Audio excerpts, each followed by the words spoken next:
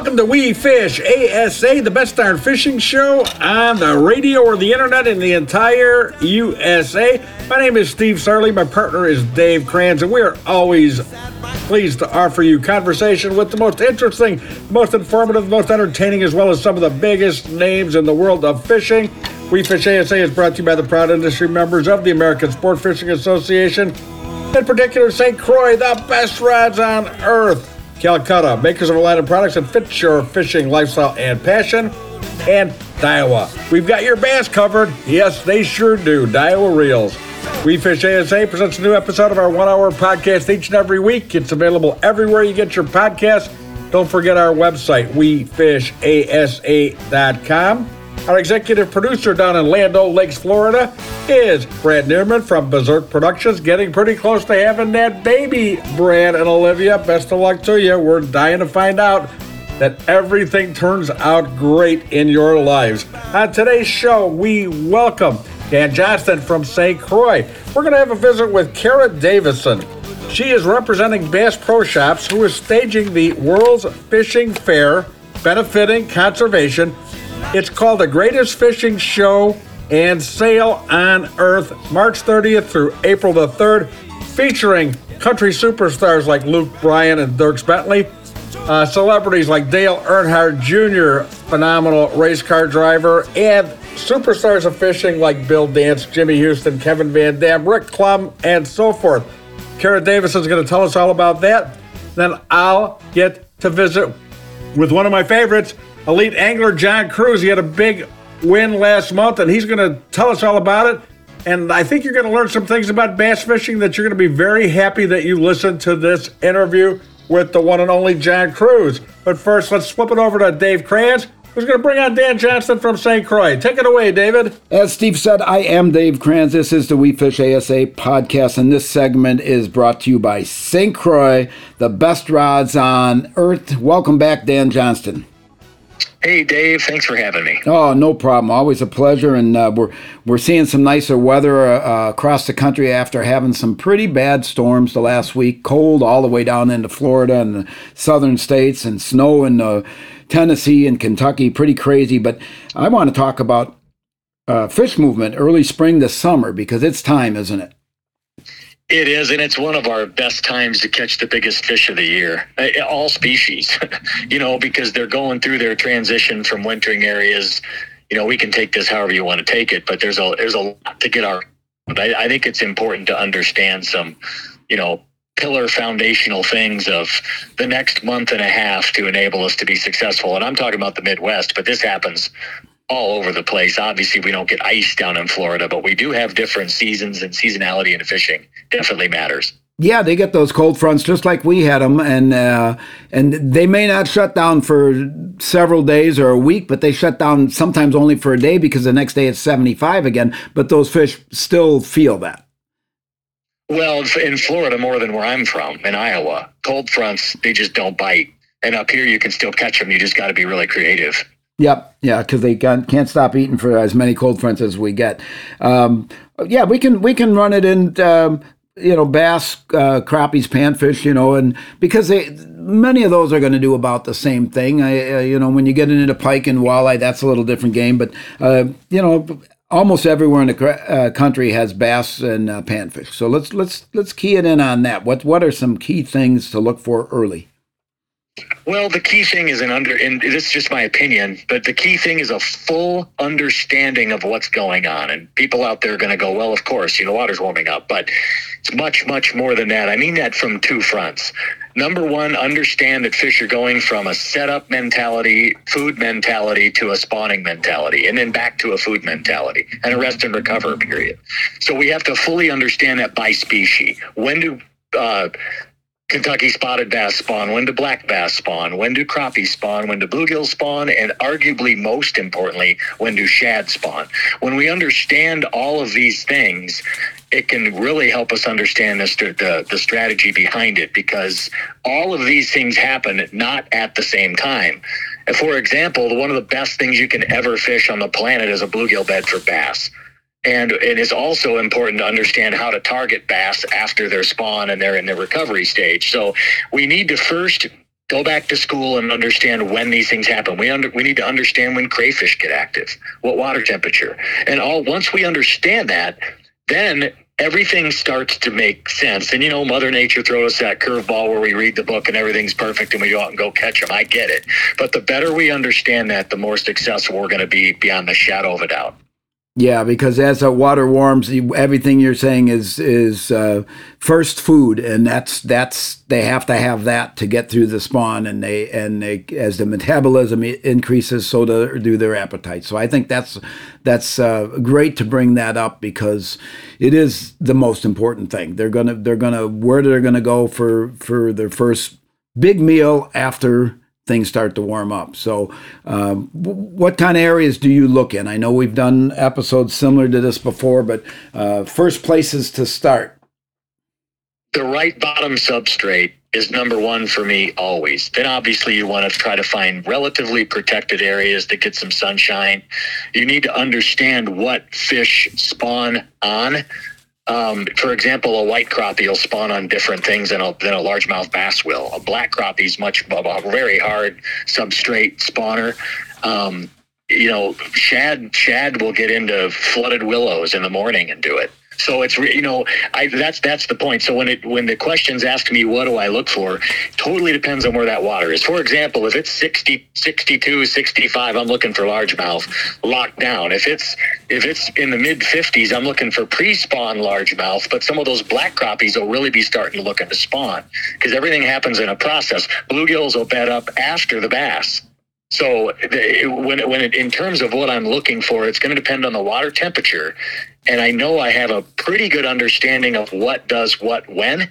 So that's what drives everything for me, and I think that another thing to remember is a lot of times it's a matter of just looking and finding the right area where they're going to be, even if they're not quite there yet.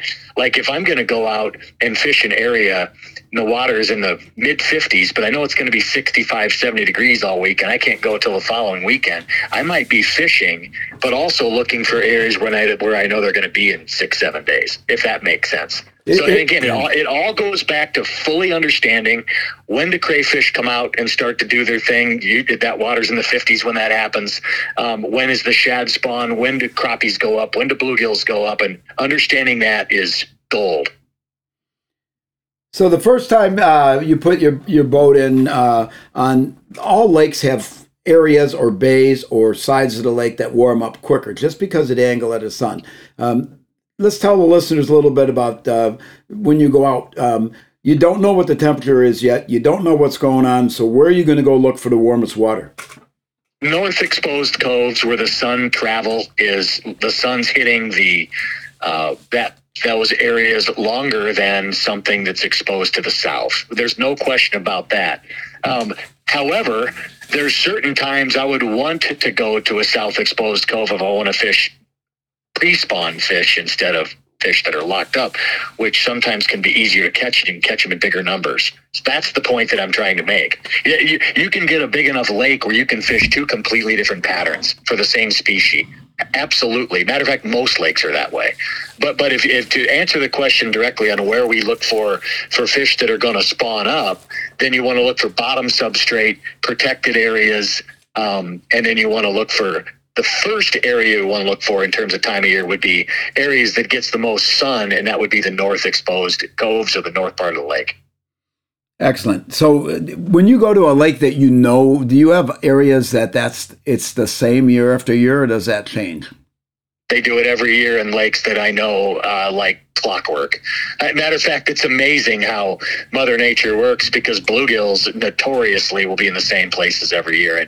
And a lot of that is because they all fish, for that matter, prefer the right bottom substrate. I mean, a white crappie will spawn on about anything. You can see them on the top of a log. You can see bass there too if you get a hard enough substrate under it. But it's just a matter of fully understanding what these fish spawn on. So on a lake, if I go to year after year, my home lake, for example, there's a giant bluegill bed in the same spot every single year, and I can find it with side imaging every time I go by it every year, and it's a bass haven post spawn for largemouth. Excellent. Is there a a key temperature that you like to find to when the fish are more active, or it just depends on the stage that they're in?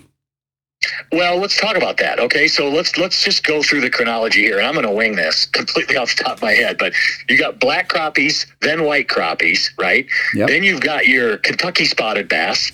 Then you've got your largemouth. Then you have your bluegill, and the shad and the bluegill deals pretty close to the same time. So think about that. And there's actually multiple shad spawns. There's one before that too. So that's what I'm talking about, and fully understanding the chronology in which that happens, because people are kidding themselves if they think that bass don't feed on crappie. And we all know they feed on bluegill, and we certainly know they feed on shad. So why are we throwing a fluke or a white swim jig in a certain scenario versus a bluegill swim jig in another scenario? Most people will say, well, Dan, that's because they're throwing it in vegetation up north and bluegills live up there. Well, that's part of it. But a bigger part of it is that angler knows when those bluegill beds are active. That's a bigger part of it. So I think that, again, I thought about this topic. I just got it just before this call, but that's the biggest point that I would try to make to people. Believe me, I didn't figure all this out. I was taught this years ago, that philosophy, by a much better angler than I am. And I think it gives you that foundation of understanding where whether you've been on the lake or not, regardless of the time of spring it is, it's a great foundation to start with. Absolutely, yeah. You got to start looking, and that's good advice. And I think the most important thing is just get out and go fishing and start at some point. You just got to go. And is there a difference between the rivers and lakes as far as that starting temperature, or not?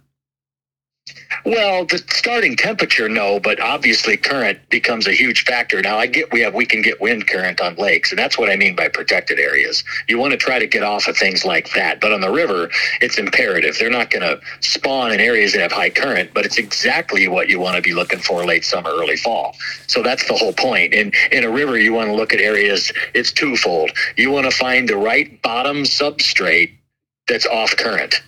And hopefully it's not a scenario where the bottom drops out of it. That's the biggest challenge on rivers. And when the water goes, and here's another thing that's really important to understand in a river. If fish start to look and they find the right bottom substrate, assuming you have a decent water clarity, that water can go up and they'll stay on that substrate. In other words, they'll stay on what they really like to spawn on, even if it's 4 foot deep versus, 3 foot deep, because they prefer that bottom substrate. No, that's good advice as always. Definitely appreciate it. Up against the clock, but always good talking to you, Dan, and appreciate it and look forward to talking to you next week. Yeah, let's just get out on the water, man. It's here. It's right on top of us now. It's time. It's going to be nicer the next 3 months than it has been the last 3. Thank you, Dan. Thanks, Dave. That was Dan Johnston. I am Dave Kranz. Steve Sarley is remote, and this segment was brought to you by St. Croix, the best rods on earth. We will be right back.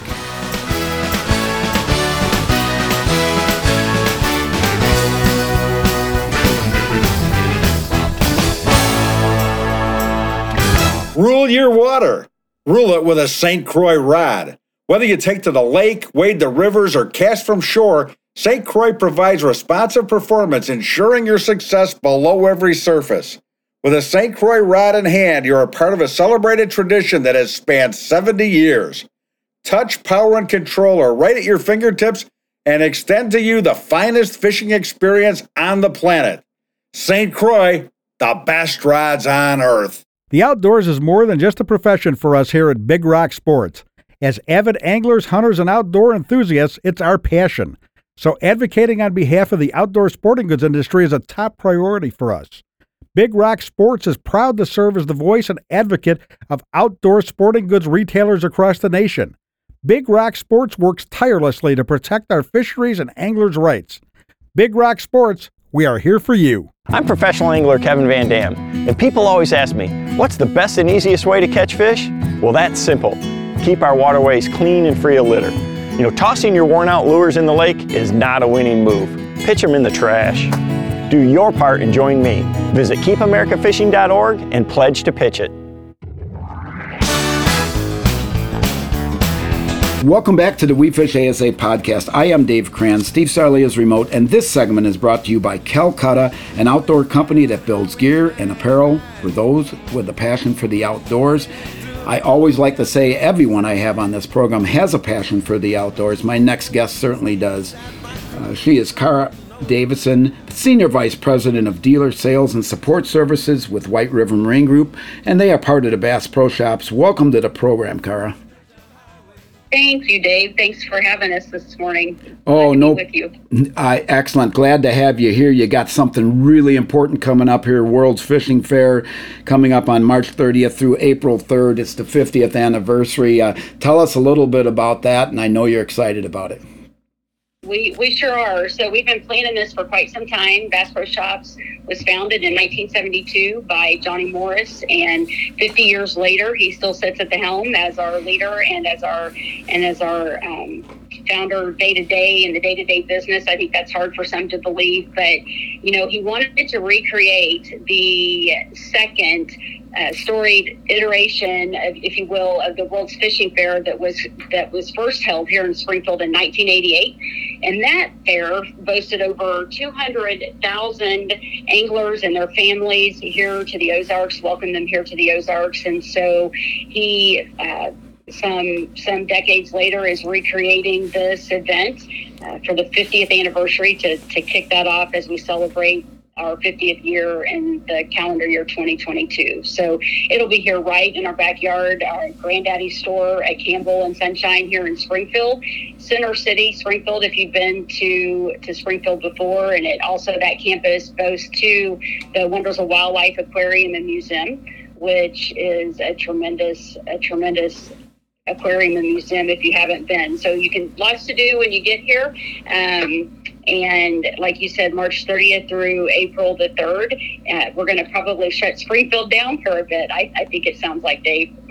It's going to be busy there, and hopefully the weather's going to cooperate and people can travel and get there nicely. And it is spring, and it is a time when the outdoorsmen are they're ready to get back out, especially having been cooped up the last couple of years in many cases. But that really hasn't hurt the outdoor industry. So many people have come into fishing, and I think that will probably help the attendance there to get many, many people there to enjoy what you have to offer. And what are some of the highlights? What can people expect to see when they attend? Yeah, so we're kicking off a special concert series for conservation. So if you go to BassPro.com, you'll see all of the star-studded lineup that will have a concert every evening. And actually, Dave, there's another concert set to launch today that's not out there yet, so it's a pretty big deal. We all like country music and the outdoors, so a lot of country fans, a lot of our outdoor pros, legendary anglers, Bill Dance, Jimmy Houston, Roland Martin, they were all there in 1988. Bringing them back here in 2022. So that's always exciting to see those guys and hug them around the neck. Also, the likes of Ott Defoe and Kevin Van Dam, Hank Parker, Edwin Evers, all the big names, Randy Howell, they'll all be there.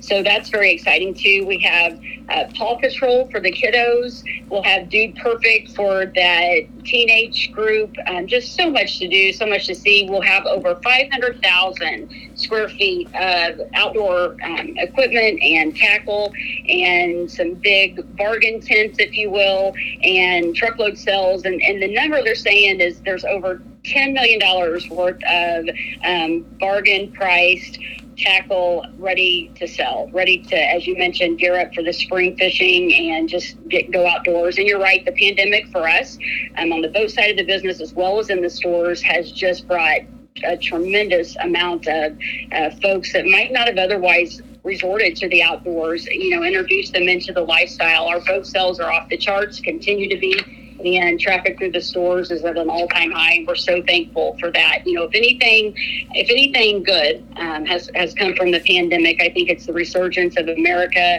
and the world really back into the great outdoors, looking for ways to quarantine with their family, to get away from all the hustle and bustle, and it has done it in a very robust fashion for us. So we're so thankful to be in this industry and to be, just a bit of relief and a bit of peace out there for the families that have sought that for the last couple of years. Absolutely. And all those pros that you mentioned, we've had the pleasure of interviewing, I believe, all of them multiple times. Of course, Anat Defoe wins multiple tournaments. You have him on. And of course, Jimmy and Hank, those guys are just legends, and it's great to have them on. But anybody who hasn't had the chance to meet these guys face to face and talk to them for a couple minutes, it is worth your time just to go to talk to them. And yes, the outdoor industry, I believe, has brought families back together. I think it's taught us that our economy doesn't need to be 24/7. I think it helps slow it down and bring families back together, do things in the outdoors, boating, fishing, camping, hiking, all the things, all those things, bicycling, they're all flourishing because of the fact that we were given this gift of we had to slow down. So we all appreciate that. The 3 days. I'm sorry. But sometimes we get spoken to in mysterious ways to kind of stop us in our tracks and make us think about what really matters. And, I'd be remiss if I didn't mention that, there's a little something for everybody at this event too. We have PBR, Professional Bull Riding. We have a great affiliation with them. And also NASCAR. There's something for everybody. If you're a NASCAR fan, professional bull riding, angling, outdoor pros, you name it, it will all be there at this event. And that's good because I think so many of those people that participate in the outdoors and bull riding and NASCAR, I believe so many of them are the same people. They like the same type of things, and it's they gravitate to that. And the fact that they can come to one place and see all of that is going to be quite the attraction. Now, you're going to have a lot of manufacturers and dealers there helping show their products. We will. We will have over 200 exhibits, and that's from about over 150 vendors and suppliers. So that's really exciting too. All of this, we've enjoyed a couple of decade-long relationship now with Toyota. This is presented by Toyota, and I can tell you that this is pretty exciting. There's $250,000 in prizes given away with drawings every single hour. But there will be a chance over the 5 days to win at the end of the event, a chance to win a 2022 Toyota Tundra truck, a Bass Tracker Classic XL, and a Tracker Off-Road ATV. So 3 huge prizes being given at the end of this great event, and so much of that brought to us by our friends at Toyota. Yeah, Toyota sponsors a lot of things in the outdoor world, and fishing is one major one that they do, and they do a great job at it. And it's great for everybody to support the sponsors that help our industry and help all of this. Let's talk a little bit about the conservation efforts of what Bass Pro does for them.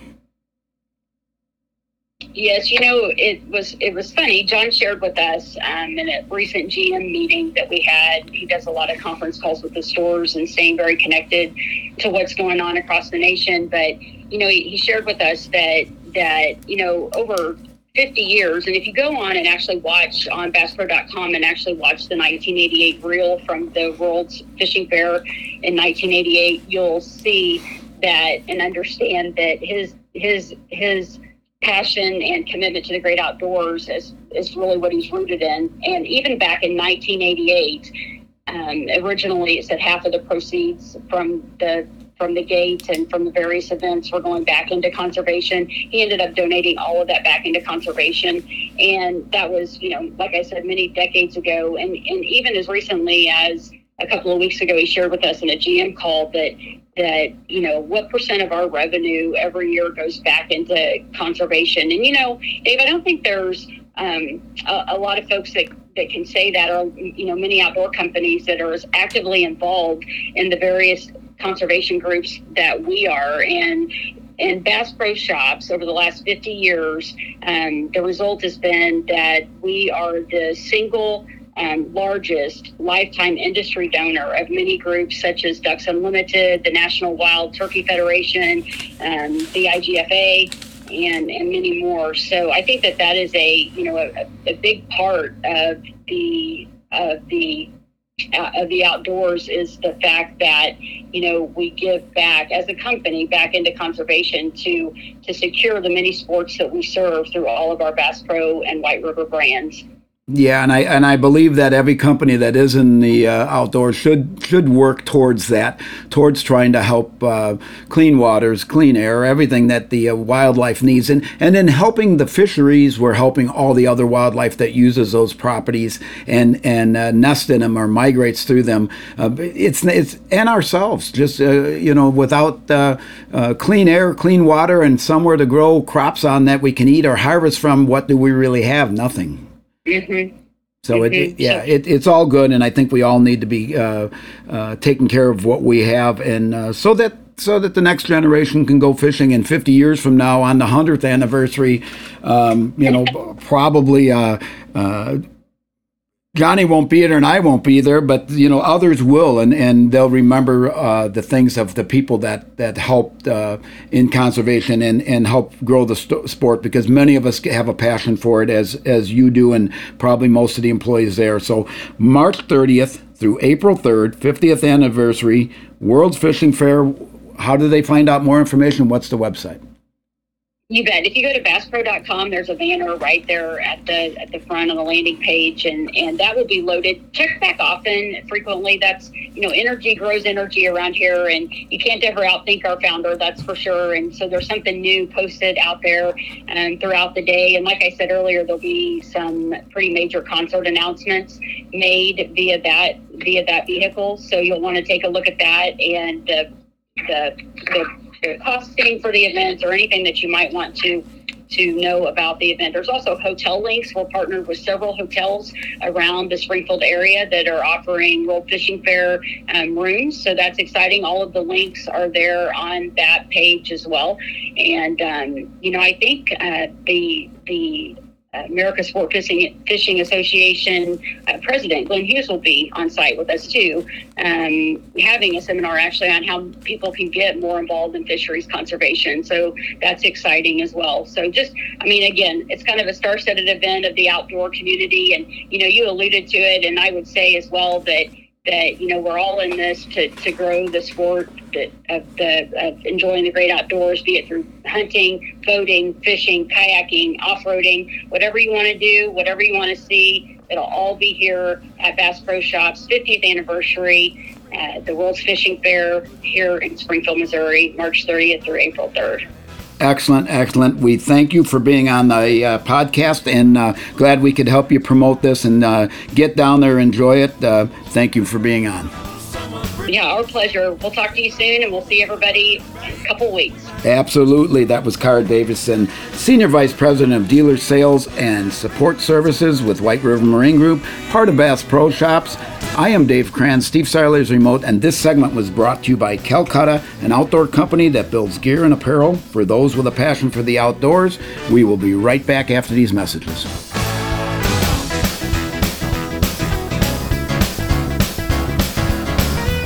The outdoors is more than just a profession for us here at Big Rock Sports. As avid anglers, hunters, and outdoor enthusiasts, it's our passion. So advocating on behalf of the outdoor sporting goods industry is a top priority for us. Big Rock Sports is proud to serve as the voice and advocate of outdoor sporting goods retailers across the nation. Big Rock Sports works tirelessly to protect our fisheries and anglers' rights. Big Rock Sports, we are here for you. Calcutta, we're an outdoor coastal trading company that builds gear and apparel for those with a passion for the outdoors. Born in the back of a Florida bait and tackle shop, Calcutta was created with a rebellious spirit and a goal to offer hardworking outdoor products at a reasonable price. Calcutta builds the products that fit your lifestyle. We're on a mission to help you reclaim your free time and to declare mutiny on the mundane. Depend on Calcutta Gear and Apparel. Bass anglers have heard it all when it comes to manufacturers having the best casting reel. Well, Daiwa can back it up with the Tatula SV. The Tatula SV has three key features that make it the most versatile casting reel on the market today. The SV spool is a lightweight aluminum spool allowing for long control light lure casting. Mag 4Z gives you the option to set a precise casting range no matter what lure or wind situation. The Daiwa T-Wing system reduces line angle and friction when casting. Distance, control, and finesse like no other reel on the market. Tatula, the ultimate finesse long cast system designed by Daiwa. Welcome back to We Fish ASA. I'm Steve Sarley. My partner Dave Kranz is remote. Very proud to bring back somebody. We've had him on before. Always happy to talk to him. He's one of the good guys in the business, an excellent fisherman, an excellent businessman. And he just won a huge Bassmaster Elite event down at the St. Johns River in Florida. Please join me in welcoming John Cruz. Hey, John, how are you? I'm doing great. How are you, buddy? I'm doing just fine. I am doing just fine. Want to talk to you about a number of things. But first of all, let's get to the fishing. This event you won, a 4-day event at the St. Johns River, to me was one of the most exciting events I had followed in quite a while. Maybe not as exciting for you, although winning's got to be a thrill and a half. You had this thing pretty much in control, but you had people weighing in huge fish. You had guys biting at your heels constantly. You had John Cox with an incredible day of fishing on an unbelievable bag. You had a northerner that we don't hear too often, Bob Downey, had two of the best days of fishing in a tournament you could possibly put together. He was, a day or two shy of doing what he had to do, but this tournament brought in all of the elements of an incredibly exciting tournament and a great weigh-in. Was it as exciting for you? Yeah, it really was, man. It started out with the bang for me. I had a deep water deal going when it was a little colder in practice, and I didn't know that I could catch 28 pounds doing it, but I thought that I'd be able to have a respectable bag and be in contention the first day. And man, it just kind of all fell together. Ended up, it seemed like every fish was a good one. I caught a number of small ones, but it just kind of, I blew it out with that 28 pounds the first day, and then was just able to, kind of fend off the rest of the field for the following 3 days, and then that was the difference. I was able to be consistent for the next 3 days. Did you believe those guys coming at you as hard and fast as they did? Man, I've fished there before, so I know people can come from nowhere and win the tournament. I remember when I finished fifth and Rick Clunn won. He had a 35-pound bag that last day, and I believe he came from like 5th or 6th place and won the tournament. So I've seen it before, and I just caught everything that I could catch, and luckily it was enough to hold off everybody. I'm guessing that the St. Johns River has got to be one of your favorite places, because in addition to this win here, you've had a 2nd and a 5th in there. It almost seems like you own that body of water. It is. I've got a couple not so good finishes there as well, but I've definitely got a handful of really good ones. And I don't know, it's something about that place that just kind of clicks with me. There's the tidal portion of it, which I like. I grew up fishing on the James River and the Potomac River in Virginia. So the tidal thing is something that's almost second nature when I get on a tidal river.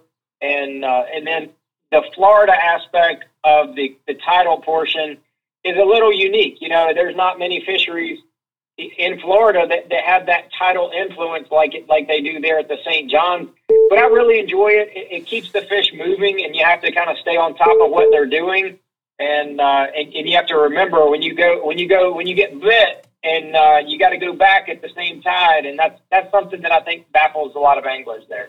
Yeah, you know what? I always ask people a lot of things. Nobody likes to say they have a fault or a weakness, but I think more guys will tell me that they have more trouble figuring out waterways that are affected by tides than anything else. And I think that your explanation for that was really, really good. Can you get into a little more in depth? Because most anglers that are listening to this have never been affected by tides on the waterways that they fish. What exactly happens in waters like this that are tide affected? Right. So tidal influenced bodies of water, all the tidal rivers, they have, every 6 hours the water will come in, and then 6 hours it goes out. And it's all moon related. The moon controls the tides. It's the gravitational pull of the moon that makes the tides, that makes the water go up and down. So that's kind of the factor. And each day, the tide gets approximately 50 minutes to an hour later. So if you catch fish one day, and then you want to make sure you duplicate that a couple days later, you need to be 3 hours later. But the simple fact of it is to recognize when you get bit on higher water versus when you get bit on lower water, or incoming versus outgoing. And those are kind of the four phases that you look for of when you get bit on a tidal fishery. And then the more you fish on a tidal fishery, you'll come to understand that during the spawn, they like higher water. They like water over their head. They don't like the real low water. But then in the summertime and in the fall, they like lower water. They like it real skinny so they can feed a little more efficiently. So that's the short version, if you will, of tidal water. How fast does it go from the lowest level to the highest level? How long does it take to make that switch? I'm sorry, say that one more time, please. How long does it take to make that switch between its highest level and its lowest level? You mean talking about how long does it take to go from water coming up, high water to Yeah. out? When the tide turns, it's approximately just 5 to 15 minutes of kind of slack tide, dead water. Okay. And in general, high tide, slack tide is like it is truly dead water. And if you're in the summertime and you're fishing that dead, slack, low tide, that can be really good. Because a lot of times what happens is that's the lowest water that those fish are going to see in that cover. And it frees them up to kind of run around a little bit because, tidal water, fish move around. They don't stay in one place throughout the entire tide cycle. They just don't do that. They move around and reposition as the tide gets higher or lower. But on that low water in the summertime, or when they're feeding, they like that low water. It comes down. It allows them to kind of sneak out a little bit into the edge of the channel to where there's real stiff current. They can sneak out into that channel and kind of scope around and see if they can snag something. So on the dead low tide, I don't mind fishing it in the summertime, not so much in the spawn, but then the high water, high tide seems to be a little more of a dead period. That is interesting, and I would like to see that for myself some point.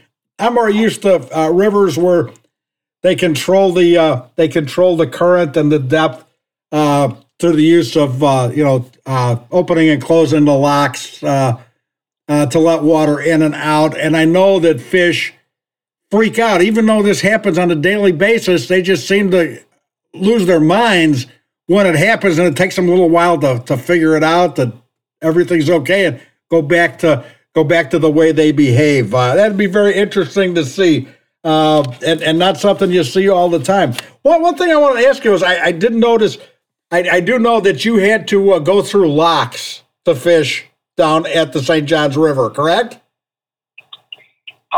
Where you can go through the lock, I guess it's called the Bushman Lock there off of the St. Johns, in order to get into Rodman Reservoir. So Rodman Reservoir is it's a Florida lake, but it's technically man-made. Very few of the lakes in Florida are man-made. None of the big ones, Okeechobee's. It's a natural lake, but it's been altered with the rim ditch and the all that kind of stuff, and the berm that goes around it to protect the communities around the lake. But the majority of the lakes, those are all natural lakes. Those lakes have been there since the dawn of time, basically, and they're natural. Rodman is not a natural lake. That was the Ocklawaha River that got dammed up, and it created just an absolute trophy bass lake. There are some absolute giants that live in Rodman Reservoir. Normally in our, bass fishing competitions with artificial lures, we don't catch those 12s and 14s that live in there, but they catch them on shiners. I mean, like during the springtime, almost every week they catch 10s and just a ton of 8s and 10s. And I know one of the shiner guys told one of the other competitors when they were putting in during the tournament practice period that he had caught a 12, a 10, and a bunch of 8s that day with his guide clients. So the Rodman is kind of a unique situation, but what they built Rodman for was so that they could elevate the Ocklawaha River and transport barges from one side of Florida to the other. And that was done years and years ago, and that lock is still operational, but the barge traffic is basically eliminated. They just don't use that anymore. That is interesting. And I've talked to a lot of those guys that guide for big bass with shiners, and in addition to those wild shiners being the bait of choice, you look at some of these guys at their calendars, and they may be booked 2 years out based on moon phases. I realize that you have no control over that in tournament fishing, but do you follow moon phases, and do your eyes light up when you see the right moon phase is occurring in a tournament situation? I look at it, but the weather is much more of an influence on like the spawn and the fish, big waves of big fish moving up to spawn. That's a lot more important in like January, February, and even into March in Florida when you're looking at the weather patterns. It's the weather patterns are king, and really what spurns on the spawn is a cold front. So if you have a cold front, like a real severe cold front, and then you have a massive warming trend on the backside of it, somewhere in January, February, or even in March, that will kick up a wave of spawners that are going to come up. And if that coincides with the full moon, that's going to be even that much stronger. But if that cold front happens during a full moon, they're not moving up. I'm just telling you right now, it's not going to happen. They're not going to come up. If that water temperature is taking a big dip in Florida largemouth, they say no, thank you. Excellent explanation. I'm going to take a real quick break. I want to get into more of this. We're here on We Fish ASA. I'm Steve Sarley with the one and only John Crews, Bassmaster Elite champion on the St. Johns River. We'll talk about his career. We'll talk about his endeavor in the bait business, amongst other things. We Fish ASA will be right back with more John Crews right after this.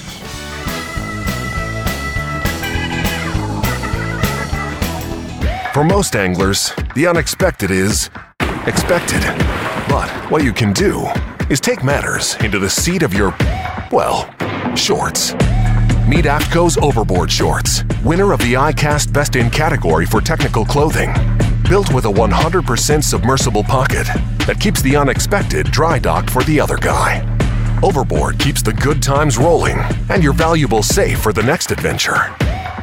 Overboard Shorts from AFTCO. Learn more at aftco.com/overboard. Bass anglers have heard it all when it comes to manufacturers having the best casting reel. Well, Daiwa can back it up with the Tatula SV. The Tatula SV has 3 key features that make it the most versatile casting reel on the market today. The SV spool is a lightweight aluminum spool allowing for long control light lure casting. Mag 4Z gives you the option to set a precise casting range no matter what lure or wind situation. The Daiwa T-Wing system reduces line angle and friction when casting. Distance, control, and finesse like no other reel on the market. Tatula, the ultimate finesse long cast system designed by Daiwa. The St. Croix story has evolved over 70 years. With gritty determination, St. Croix built the most advanced fishing rod facility in the world, and with it, a world-class brand that has earned the respect and admiration of anglers around the planet. We will continue to challenge ourselves, our employees, and our partners to be the best every day. We're proud to celebrate 70 years of passion and commitment to making the best rods on earth. St. Croix. Welcome back to We Fish ASA. I am Steve Sarley. Dave Kranz is remote. John Cruz is also remote, but we're happy to have him connected via telephone. He is on his way to a tournament. I don't know how you guys keep track of where you're going. You are constantly on the move this time of year, and it doesn't let up for a number of months, John. Yeah, man. Sometimes I feel like I'm lucky just to have clean underwear, and then sometimes you run out, so you have to just go to Walmart and buy you some more. I've been there and done that one too. Tis the season, man. Hey, we're talking about weather, and I think that this particular win that you scored on the St. Johns River was amazing because weather was definitely a factor. Yeah, the majority of the fish there were not spawning. There were some starting to move up. It was getting warm during the week of the event.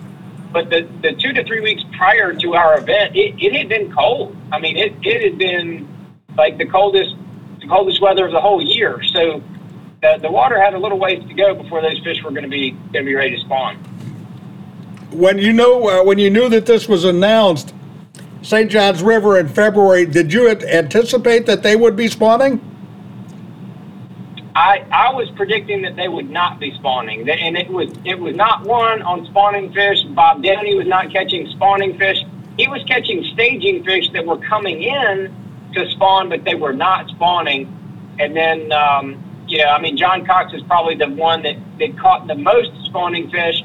But even he went on his he had like 2 spawning fish days, and then the other 2 days were actually mostly just fishing. And he told me that a number of fish moved up during the event, but it was just a little bit too early. If it was 3 or 4 or 5 days later, it would have been a straight up sight fishing deal, and he would have been tough to beat. I always say bass or bass. It doesn't make a difference where you're fishing. Bass operate in the same way wherever you go. But in all honesty, when the weather started warming up down there on the St. Johns River, it seemed like they reacted much quicker to the warming trend than they do on northern lakes. Do you think that's true? I do. The water in Florida, by and large, is very tannic, black looking, and if you get 2 or 3 days of sunshine, it can really jump that water temperature, and that's what those fish love. And like I was talking about earlier, they had 2 weeks of cold temperatures, so those bass were ready to go. They were ready and wanting to move up and get on the beds, but they were just waiting for that water to warm up. And so for 2 weeks, they had been kind of in that pressure cooker, so to speak, of wanting to go and hadn't been able to because the water hadn't been warm enough. But then during our tournament, it popped a couple of sunny days, got pretty hot, and there was a number of fish that started to move up. And I committed not to doing that because I just felt like my best chance to win the tournament was to just go for fish while fishing. Everybody that caught fish seemed to be catching them at different places, different structure, different types of water. How did you decide where you're going to fish, and how much of a factor was the use of your electronics? Yeah, I mean, the experience that I've had on the river really played a big part. I was concentrating in practice of trying to find areas where the fish were staging and like going to move into spawn. So the first day of practice, I went way south.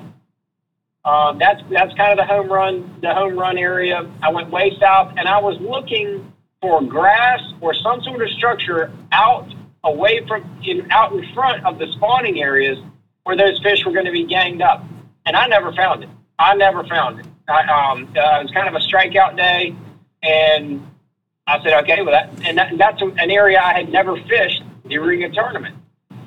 So the next day, I went up to Rodman. Again, not an area I'd ever fished in an Elite Series tournament. I practiced one day there last year, and I couldn't get comfortable. I didn't figure it out.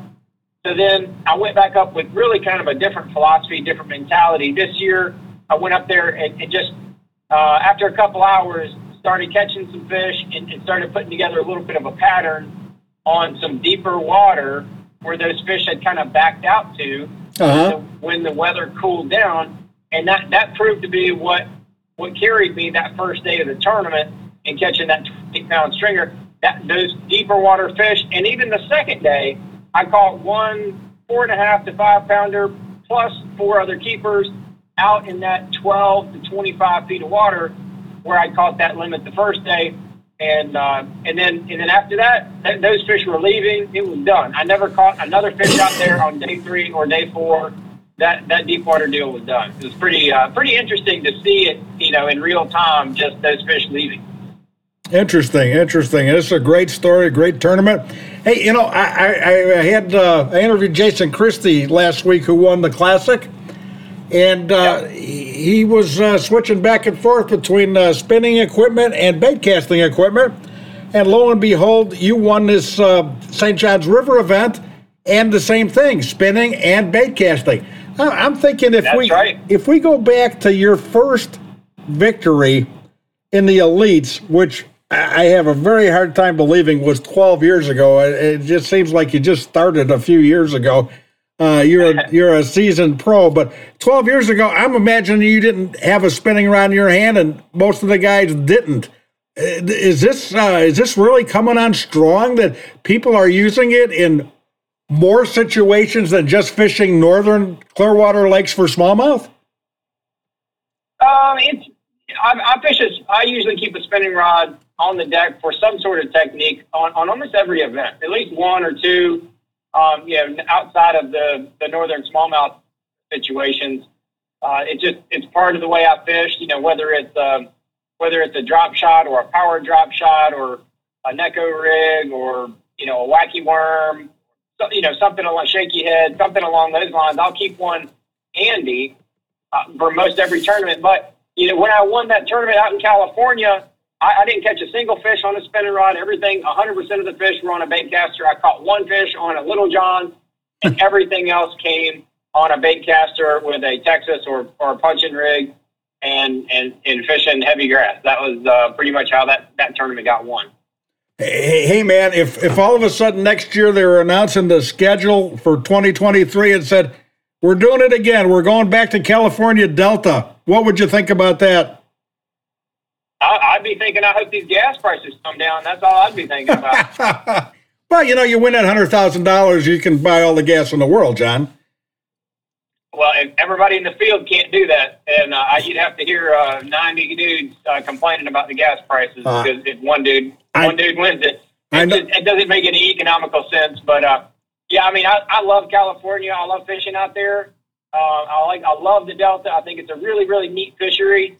Clear Lake is amazing. I wish we could fish out there, but the last time we went west, they substituted Havasu for Clear Lake. Havasu is an amazing lake. It's a really cool fishery. So no matter where we go out there, I would enjoy it. I would just hope that the cost of getting out there would come down a little bit from where it's at right now. Well, I asked this question of a lot of guys about taking the tour to California for a stop, and usually they try to be very politically correct, and they say, well, I wouldn't mind it, but I know that if we were connected by video, I'd be looking at them flipping me the bird for even bringing it up, because I bet you 90% of the guys have no interest in making that trip out west. Well, all the anglers everybody loves the fisheries out there, and there's, you can't dispute it. We have some amazing fisheries, and they have a lot of fans out there. There's a lot of people. When I won in Sacramento, we were in Stockton, man, the massive crowd. There was, 5,000-6,000 people at least in the crowd when I won. So it was, they have a lot of fans out there. They support the tournaments well, but it's just a long ways from where the majority of the rest of the field lives. Yeah, even if they gave you the gas for free, nobody wants to make that drive. Hey, man, I got to ask you about this. You did real well using something called missile baits. And I know you're happy to say that because you are the president and owner and founder of Missile Baits, correct? That's right. That's right. Yeah, the bait that I was using on the drop shot were actually some color samples of a little project that we've got coming here. I would guess we'll probably start shipping them in May sometime. But it's a new worm. It's a collaboration with RoboWorm. They're making a bait for us, and those were the color samples that I was fishing with. They're our unique colors, and they looked amazing. And I mean, the Florida largemouth, they seem to like them. So I think the fish everywhere else are going to like them as well. But yeah, then the rest of the tournament, I caught a lot of the fish on a jackhammer chatterbait with our little Missile Bait Shockwave on the back. That's kind of a little secret. I know a number of the guys, they fish that. It makes the chatterbait a little more erratic. Yes. And I was also throwing a D-bomb on the back of some as well when I wanted to get that bait up a little bit higher in the water column. And those were kind of my 1-2 punch on the chatterbait. Excellent. Being the owner of a bait company puts you in a whole different category as everybody else. You're doing a tournament. You are a competitor and a good competitor, but you're also flipping your own baits.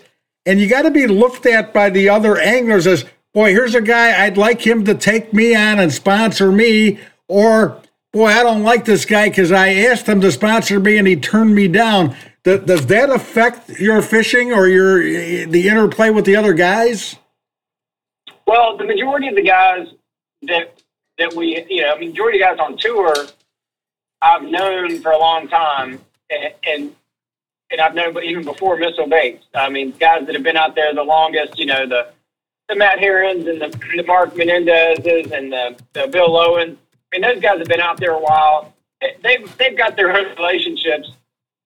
It's usually the new guys that come in and don't have sponsor relationships already set up, and some of those guys, they'll peck around and hunt around. We added, like year before last, we added Kyle Welcher, and he did a great job for us. But then he got an offer from one of those really big companies that paid him way more than we were able to pay him. And I told him, I said, dude, you're an idiot if you don't take that money. So we've had that happen to a couple. We had that happen to Mark Daniels when he was with us. Mark Daniels we had on our bomb squad before he had even fished any pro tournaments. And then he worked his way up to the Elite Series, won an Elite Series. But yeah, somebody snatched him up from us as well. And but we wished him well. I mean, I'm still good friends with him. But yeah, I mean, there's business and then there's friendships, and nothing ever has come between that line with me and anybody on tour just yet. Because you're a nice guy, and I would definitely recommend anybody want to check out Missile Baits, go to missilebaits.store, and you'll see the whole lineup. And I know I've told you this before, John, Missile Baits impress me. They're very, very soft and pliable. They've got great movement in the water, and I think you have the best palette of colors available on any plastic bait just about today. It's a very impressive array of baits that you make. People go to missilebaits.store. Check out John Cruz's company. Check out John Cruz at his website. He's all over social media. And John, thanks for being with us. And we wish you the best for you've got one under your belt this year. Let's go out and make it 2 right away, okay? I'm hungry for another one. I can promise you that. I'm looking forward to just trying to be consistent the rest of the year. I want to fish well. I followed up that win with a not a very good finish, but I don't think that I was fishing bad. I never got that break that I needed. So I'm going to just make sure that I don't have any more bad finishes the rest of the year, and we'll see what happens. Hopefully we'll get in contention for another one. John Cruz, go get him. Thanks for being with us. Good luck to you. Yeah. Thank you guys for having me on. Look forward to seeing y'all soon. Bye, John. Thanks. That wraps up this week's edition of the We Fish ASA podcast, the best darn fishing show on the radio or the internet in the entire USA. I'd like to thank today's guests. Dan Johnston, great as always. Kara Davison from Bass Pro Shops, talking about the World's Fishing Fair benefiting conservation. The greatest fishing show and ad sale on earth, they call it. All the superstars will be there. Boy, I hope Steve gets to go down there too. I'm trying to work out the timing on that right now. And I'd also like to see John Cruz in the near future. Always enjoy talking to him. Like to see him in person. He's a wonderful fisherman and a great guy. I'd like to thank our sponsors, St. Croix, the best rods on earth, Calcutta, makers of a line of products that fit your fishing lifestyle and passion, and Daiwa. We've got your bass covered. Daiwa Reels. Remember, there's a new episode of our podcast each and every week, everywhere you get your podcast. Don't forget to check out our website, wefishasa.com. If you like what you hear, please let us know. If there's something you'd like to hear us talk about or somebody we should have on the show, please let us know that too. I'm Steve Sarley. My partner is Dave Kranz. We'll see you next week. Now, let's go fishing!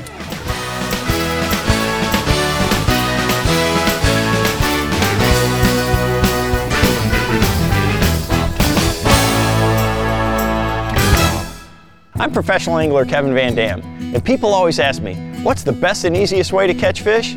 Well, that's simple. Keep our waterways clean and free of litter. You know, tossing your worn-out lures in the lake is not a winning move. Pitch them in the trash. Do your part and join me. Visit keepamericafishing.org and pledge to pitch it.